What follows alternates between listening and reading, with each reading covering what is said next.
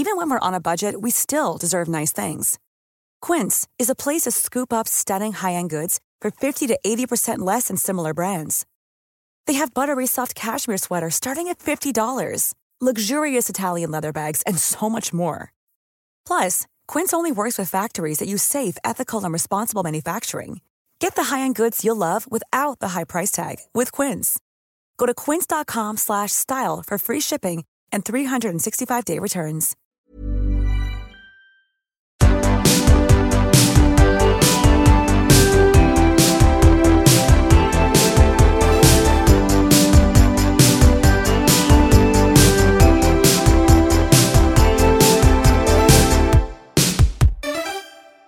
Hej, välkomna till en av alla poddar som finns i Sverige. Ja, Fråga juristen den heter bästa, topp 5 utbildning. Ja, men så är det faktiskt. Vi stiger på topplistorna. Men det gör man oftast när man är ny också.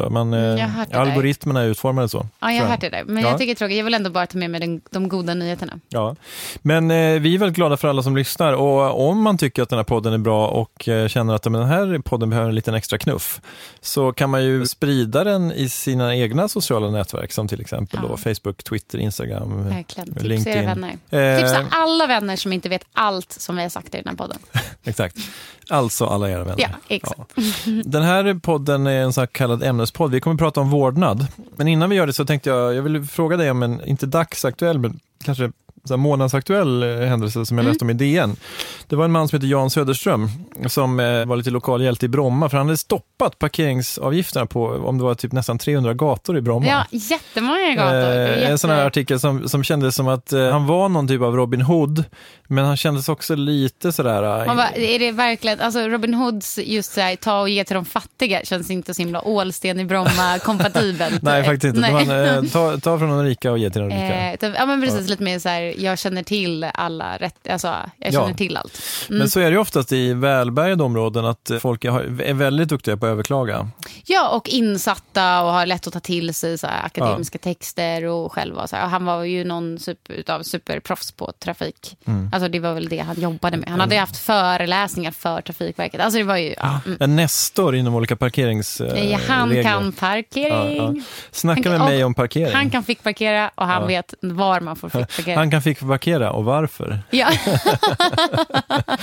Det som handlade om var ju att han hade kommit på att lagen då i det här fallet då sa, om jag liksom förenklar lite grann, att du får ta ut parkeringsavgifter. En kommun får göra det. Men då ska det handla om att man ska liksom justera alltså framkomlighet och ordning. Ja. Så man får liksom inte använda det som någon slags extra skattemedel, utan det ska vara för att främja liksom ett bra trafikflöde och så att det inte blir kaos, kan man säga. Exakt. Jag fick faktiskt läsa lite av de här handlingarna och då har jag hänvisat till lite olika rättsfall där högsta instans har sagt att vissa kommuner har sagt så här, nej men nu vill vi ha mer pengar och då så gör vi en avgift. Och det har de sagt så här, nej men det är inte okej för att man får göra en lokal trafikföreskrift om trafik och bla bla bla.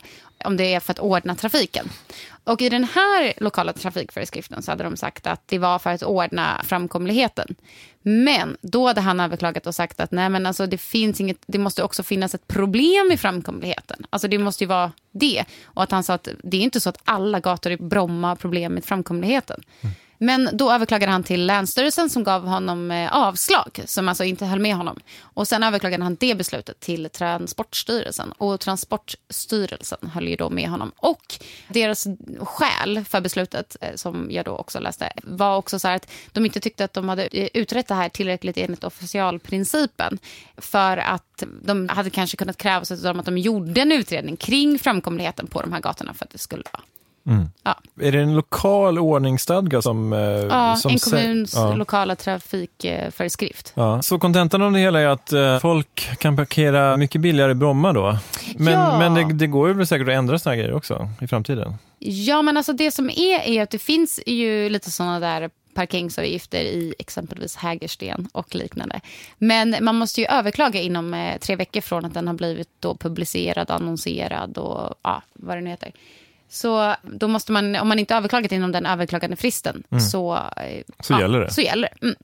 Så att tough shit för dig som bor i Hägersten helt enkelt. För den, då gäller den. Ja, det är bara till att betala parkeringsavgift helt enkelt. Ja. Och, men jag tänker att fancy garage. Ja. Kör säkert Saab. Oj, det känns nästan taskigt. Men jag kör ju Volkswagen. Så okay. det tycker jag vet inte. Det är också en bil. Mm. Vad bra, då vet vi det. Men nu, Miriam, ska vi ge oss in på dagens huvudämne. Och det handlar om vårdnad. Ja. Och det är ju inget litet ämne där heller. Nej, alltså vi tar oss, jag ska inte säga att vi tar oss vatten över huvudet. Men vi ska reda ut några så centrala begrepp när det gäller vårdnad. Och vad som gäller vid en vårdnadstvist. Och det handlar ju om då, om föräldrarna separerar eller skiljer sig så ska ju det här regleras på något sätt. Och vad är liksom utgångspunkten när det gäller vårdnad? Ja, nej, verkligen. Jag håller bara också verkligen med om att det kanske inte går igenom hela vårdnads utan det är försöka bena ut de grundläggande så att säga. Utgångspunkten är att vårdnaden är gemensam. Och i Sverige så ska det mycket till för att den ska bli ensam. För att man utgår från barnets bästa. Det är utgångspunkten i alla mål. Och man anser så pass starkt att det är för barnets bästa att båda föräldrarna är vårdnadshavare. Det ska jättemycket till för att det inte ska bli det. Men med det sagt så kan det såklart bli det. För det kan finnas fall då det inte är enlighet med barnets bästa att ha gemensam vårdnad. Och det kan vara väldigt svåra samarbetssvårigheter. Som de här samarbetssvårigheterna är så pass allvarliga att det går ut över barnets bästa. Eller att en förälder är olämplig. Och då kan det ju självklart röra sexuellt våld mot barnet. Men kanske även våld mot barnet. Alltså, Missbruk, exakt. Ja. Men om då, rent hypotetiskt, det är en mamma och en pappa som bråkar om vårdnaden och alltså, myndigheterna konstaterar att samarbetssvårigheterna är så pass stora. Men även om det liksom, nu går det inte att liksom säga så, men säg liksom att det är mamman som står för så här 80% av stöket i det här. För att hon är hela tiden gnäll och liksom vägrar att liksom svara på mejl och sånt där. Och det är liksom hon som är grunden till samarbetssvårigheterna. Kan det ändå bli så att mamman får vårdnaden på grund av att barnet har liksom en bättre anknytning till den? Och det har ju att göra med att man utgår från barnets bästa. Så att det är absolut inte omöjligt. Det är en väldigt så här bra grej som du tar upp faktiskt. För att samarbetssvårigheterna är vad de är. Och är de så pass stora att det är inte lämpligt att ha gemensam vårdnad, ja då tittar man på vad är bäst för barnen. Och om barnen under hela den här tiden, under hela den här processen eller bor hos mamman och har sin anknytning där och kanske tillräckligt gamla för att man ska helt och hållet beakta deras vilja vart de ska bo eller så. Man gör ju ofta en vårdnadsutredning. Ja, då är det kanske ändå för barnens bästa att bo där. Men då hamnar ju, om vi nu säger att det är en mamma och pappan i en tråkig situation. Men är det så generellt att det är svårt? Det behöver inte bli så, men det skulle verkligen kunna bli så. Ja. Det här kanske bara är en myt, men är det generellt så att pappor har svårt att göra sin röst hörd i de här typen av vårdnadsprocesser? Ja, alltså jag tycker inte att det generellt är så att det är papporna liksom, ingen lyssnar på dem, utan jag tycker tvärtom att de blir ganska väl lyssnade på. Och utgångspunkten är ju att det ska vara gemensam vårdnad. Sen så om man är i en vårdnadstvist så är det ju någon som har begärt ensam vårdnad. Men om det då är kvinnan som har begärt ensamvårdnad har jag aldrig upplevt att mannen inte blir lyssnad på, utan tvärtom så lägger man väldigt mycket vikt vid vad han säger. Så ja, men däremot det är klart att det kan hända, alltså så. Om en pappa begär ensamvårdnad så kanske man ändå är lite mer inställd på vad mamman säger och att det är mamman som har större anknytning och sådär. Så att, jo, men det kan nog förekomma, men jag ska inte säga att det är så här, alltid är så. Nej. Men bara för att man då inte har fått vårdnad över sitt barn så innebär ju inte det att man inte får träffa barnet, eller hur? Nej, det här är helt olika frågor och det är jättebra om man kan försöka hålla dem isär. För det är väldigt svårt när man är i en vårdnadsprocess, för då kan man vara så här, nej, men jag vill ju inte att pappan exempelvis ska träffa barnen. Men det är en helt annan fråga än vårdnaden. Så vårdnaden är en fråga, det är vilka beslut som ska fattas, vart ska man vara folkbokförd, behöver man utföra pass, alltså alla de där grejerna kräver vårdnadshavarnas. Så att, om jag har ensam vårdnad om mitt barn, men då får den andra föräldern inte till exempel skaffa nytt pass och sådana grejer. Nej, utan då är det ju du som gör det. Ja. Kring folkbokföring och sådär, om det är jag som har vårdnaden om vår son, får jag flytta till Haparanda då? Ja. Och då har liksom den som inte är vårdnadshavare ingenting att sätta emot? Alltså om du har ensam vårdnad så ska du också jobba för, alltså du ska verka för att barnet har en kontakt med den andra vårdnadshavaren. Men det kan du ju göra fast den bor i Haparanda. Alltså det behöver inte vara att ni har delad boende, utan det kan ju vara att man flyger och ses. Ja, just det. Okej. Men om man har gemensam vårdnad då? Vad är det som gäller där? Kan jag flytta till Haparanda? Alltså det krävs ju båda vårdnadshavarnas underskrift för vart du ska vara folkbokförd. Så länge man har gemensam vårdnad är det svårare att liksom flytta till en annan kommun eller en annan del av Sverige? Ja, det skulle jag säga. Ändra folkbokföringen i alla fall. Alltså ibland om man skulle då välja att flytta utan folkbokförelse. Men det är ju en väldigt jobbig setup kanske. Ja, just det. Vårdnaden då, liksom, det är liksom den högsta nivån kan man säga. Och sen har du då, men boendet kan man också reglera. Ja, precis. Och sen är det ju, skulle jag säga, i princip aldrig så att man har ensam vårdnad och den andra har boende. Alltså det skulle ju inte ske. Nej. Men vart har man det stadigvarande boendet? Även om man då säger att man har gemensam vårdnad så kanske man ändå inte är överens om vart barnet ska ha sitt stadigvarande boende, alltså huvudsakliga boende. Och då kan ju det bli en fråga i en vårdnadstvist. Eller en boendetvist då. Det är en sak som man också brukar yrka på om man då vill ha stadigvarande boende. Och sen kan man ha växelvis boende, alltså att man har varannan vecka, alltså delad. Och sen så kan den andra personen ha umgängesrätt. Då har man eller alltid om man har det stadigvarande boendet så har den andra föräldern en umgängesrätt. Otroligt få fall då man inte skulle kunna få umgängesrätt. Alltså i princip aldrig. Men även om den personen som inte har vårdnad har begått något typ av brott så kan det ju i vissa fall då den föräldern får träffa barnet då? Ja, alltså även om den har begått brott så kan det bli så att den får träffa barnet. Men det kan i vissa fall till och med vara så att det, liksom, alla de här mötena ska ske då liksom med liksom personal från kanske det sociala. Ja, precis. Och då är det så att om en anledning till att man söker ensamvårdnad är för att man kanske själv har blivit slagen eller liknande, så att man själv har en hotbild men barnet kanske inte har det, då så ska den personen slippa träffa den andra föräldern. Och då kan man anordna hämtning och lämning och även ibland övervakat umgänge via särskilda platser och genom socialtjänsten. Du, en fråga som inte alls har med det juridiska att göra. Men folk som liksom går in i såna här vårdnadstvister. Varför gör folk det? För jag tänker liksom att det kan inte vara i alla fall där liksom, men min man liksom, eller min exman har slagit mig. Nej, alltså... Men vad är det som gör att man liksom går till domstol med sådana saker? Ja, men det är ju så många starka känslor. Du har ju barn själv. Alltså, det är väldigt starka känslor när man har ett barn. Och sen så är det antagligen väldigt starka känslor kring det här uppbrottet som gör att man väljer att gå in i en vårdnadstvist. Och då kan det vara så att det här uppbrottet har lett till känslan att man känner sig kränkt eller överkörd och väldigt förtvivlad. Och så vill man hitta ett sätt att ändå få upprättelse och få rätt. Alltså när jag har ju företrätt väldigt många i vårdnadstvister, då brukar jag under mitt inledande möte också gå igenom varför gör du det här? Alltså varför gör vi det här? Och då är det viktigt att komma ihåg att man gör det för barnens bästa. Alltså anledningen till att ha den här processen överhuvudtaget är för att beakta barnens bästa och att det bara kommer till uttryck enligt det jag menar. Just det.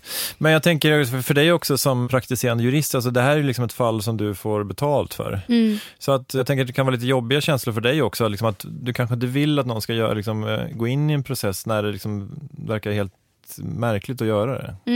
Nej, men alltså det kan ju också falla. Jag har ju varit med om i flera processer där vi har förlikt. Alltså man har kommit överens. Processen ser ut som sådan att man börjar med muntlig förberedelse. Och där är ju också tingsrätten väldigt inställd på att man ska se om det finns någon möjlighet att komma överens. Och det har jag gjort vid också flera muntliga förberedelser. Så att det är inte så att min roll heller är helt så att vi måste ta det här hela vägen, utan se till att det blir en lösning som min klient känner sig nöjd med och som ändå min klient kan känna att det är i linje med barnens bästa.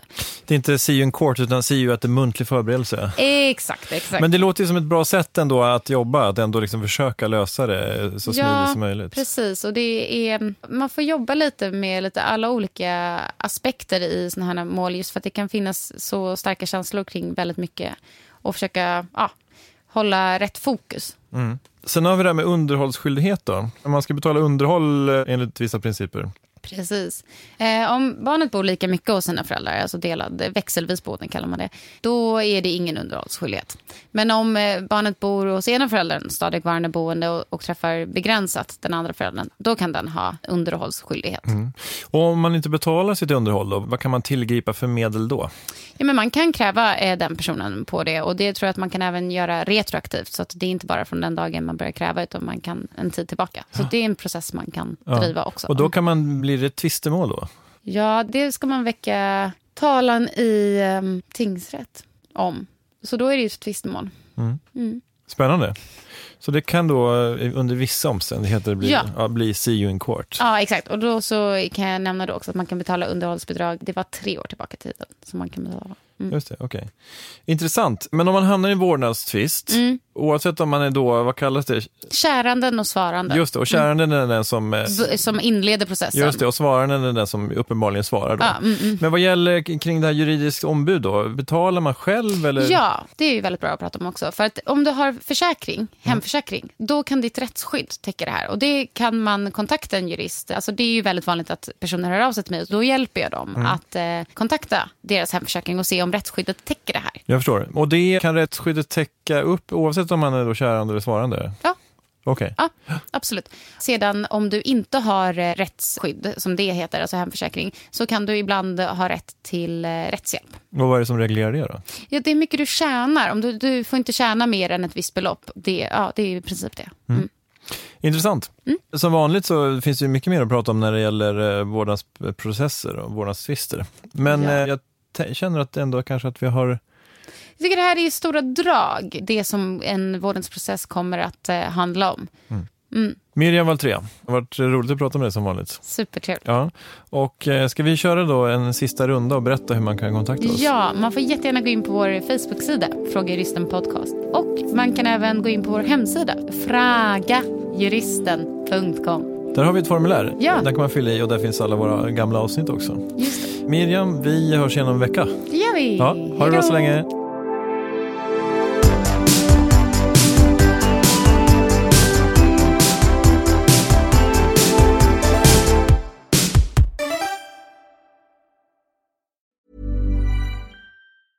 Hey, it's Paige DeSorbo from Giggly Squad. High quality fashion without the price tag. Say hello to Quince.